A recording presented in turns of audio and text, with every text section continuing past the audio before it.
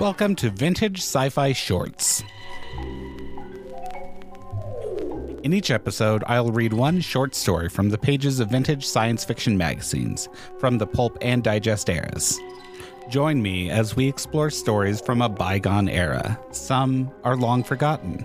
Others have had a lasting impact on science fiction. Stories are selected that represent interesting, compelling, or exciting examples of science fiction from the 1930s to the 1960s.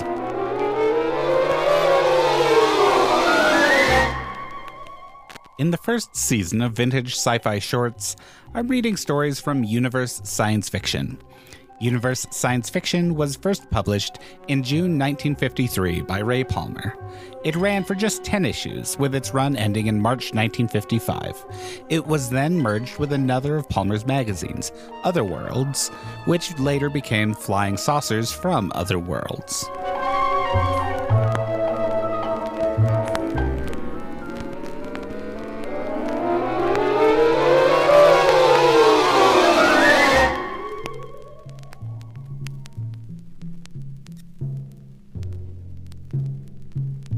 Today's story is The End, a story written by Charles E. Fritch and published in the first issue of Universe Science Fiction.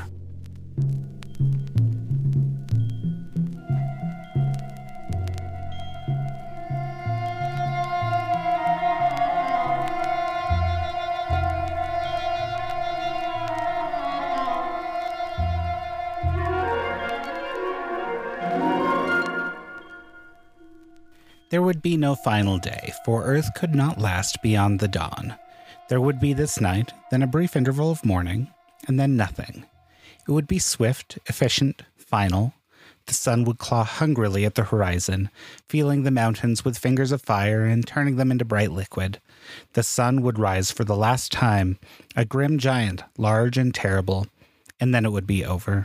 Within seconds, the last bulwark would go, and Earth would be a bright cinder, a memory, a speck of light still seen by some distant star for years to come, and then be suddenly blotted out, a fact recorded with other minute data and forgotten. George and Laura sat together staring into the darkness of the final night, waiting. "It should have been 3 billion years from now," she whispered. 3 billion years. "The calculations were okay," George said, "barring chance. But that's the loophole, that barring chance. There's always a loophole. There has to be, because calculations are never wrong. They're only changed to accommodate new factors. Like the fact that the Earth won't wait to be destroyed in 3 billion years, for instance, but on January 22nd, 2027 AD, about 5 a.m. Eastern Standard Time." He glanced again at his watch.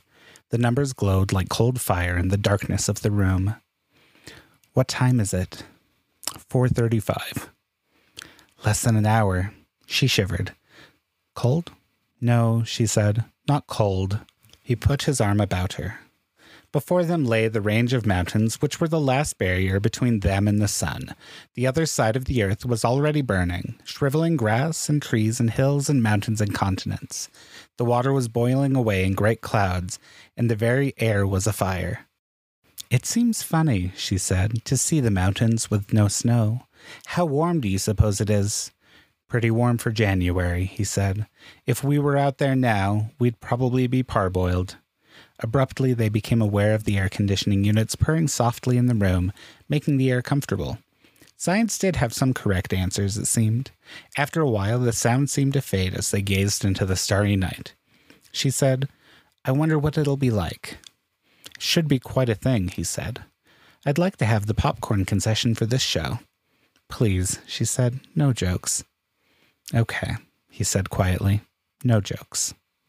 She was right, of course. It was no time to joke. He had wondered what the last night would be like, how he would react. He tried desperately to tell himself that it wouldn't matter, that Earth was just a speck of dust in the universe, and that its existence or destruction was of no consequence.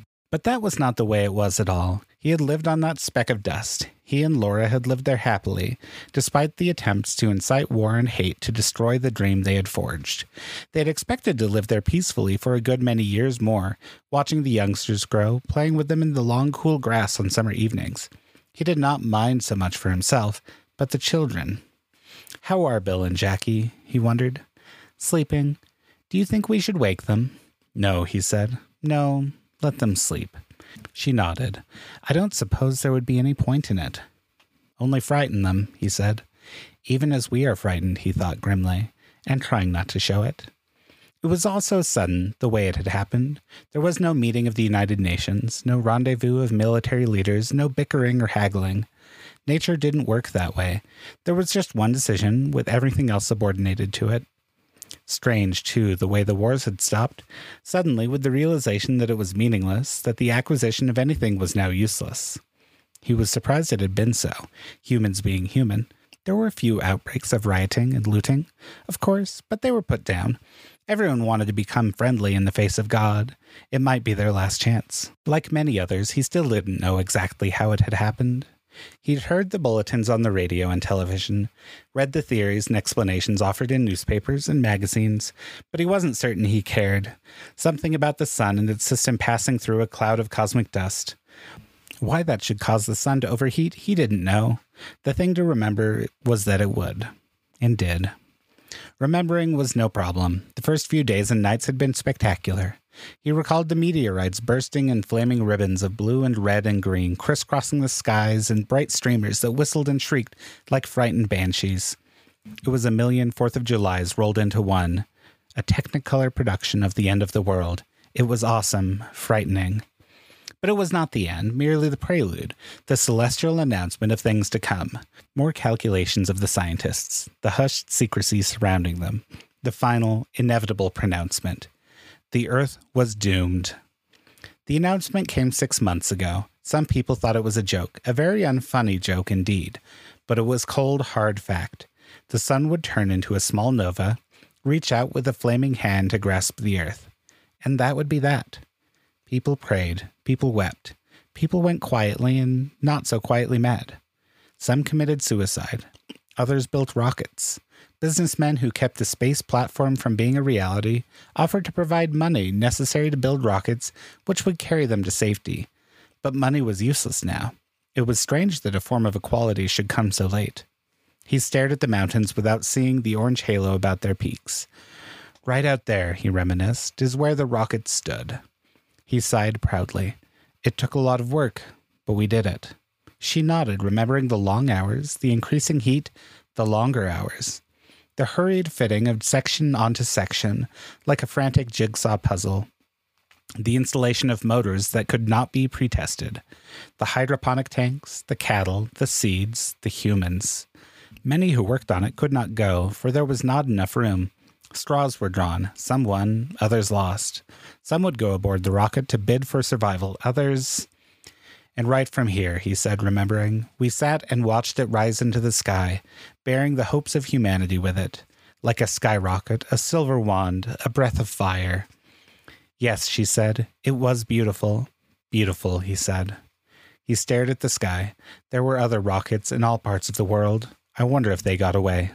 She didn't answer. She was gazing at the silhouette of the tall mountains, the fringe of color growing about their peaks. It won't be long now, he said. His fingers gripped the edges of the chair. The sky was glowing. She turned away. I don't want to look at it, she cried suddenly. It's too horrible. I want to look at it, he said. If it hadn't happened this way, mankind would have done it anyway, with an atom bomb or hydrogen bomb, or a God only knows what kind of a bomb. They'd have found a way. He stared at the range of mountains in a kind of fascination. The mountains were turning red. The sky behind them was afire. Here it comes, he said. Here it comes. He did not look at her, but he knew she was staring at it too, hypnotized by the sight. The end of Earth, the end of Earth, the end, the end. George, she gripped his arm. The mountains became glowing coals. They danced in shimmering brilliance. They melted into gleaming cataracts that flowed like golden rivers into the valley, smoking. Behind them, the sun rose into view, magnified 1,000,000-fold, a great white mass that encompassed all. Their eyes went aflame. The earth exploded in a sea of fire.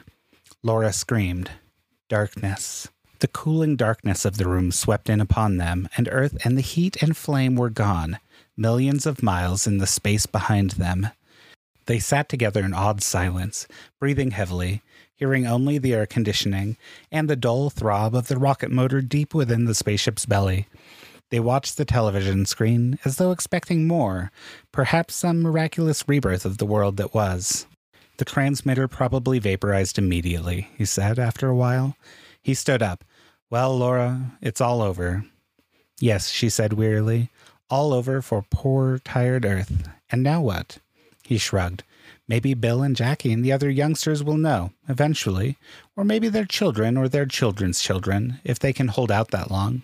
The spaceship may go on for generations before they find a suitable world. They may never find one. Then all we can do is teach what we know and hope they can build another Earth. Not another Earth, Laura, he amended gently. A better one.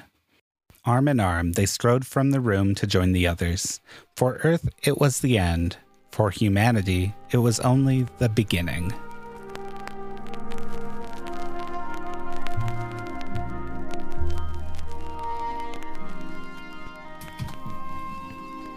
Charles E. Fritch, a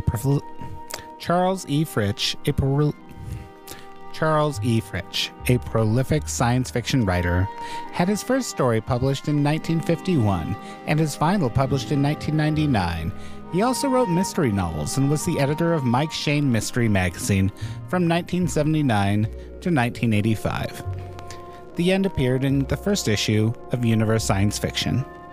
All issues of Universe Science Fiction are available on the Internet Archive at archive.org.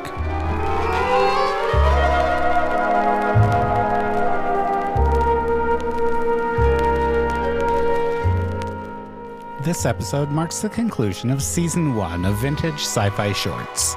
Let me know what you'd like to hear in future seasons of this show. Thank you for taking the time to listen, and enjoy the hunt for more fascinating science fiction.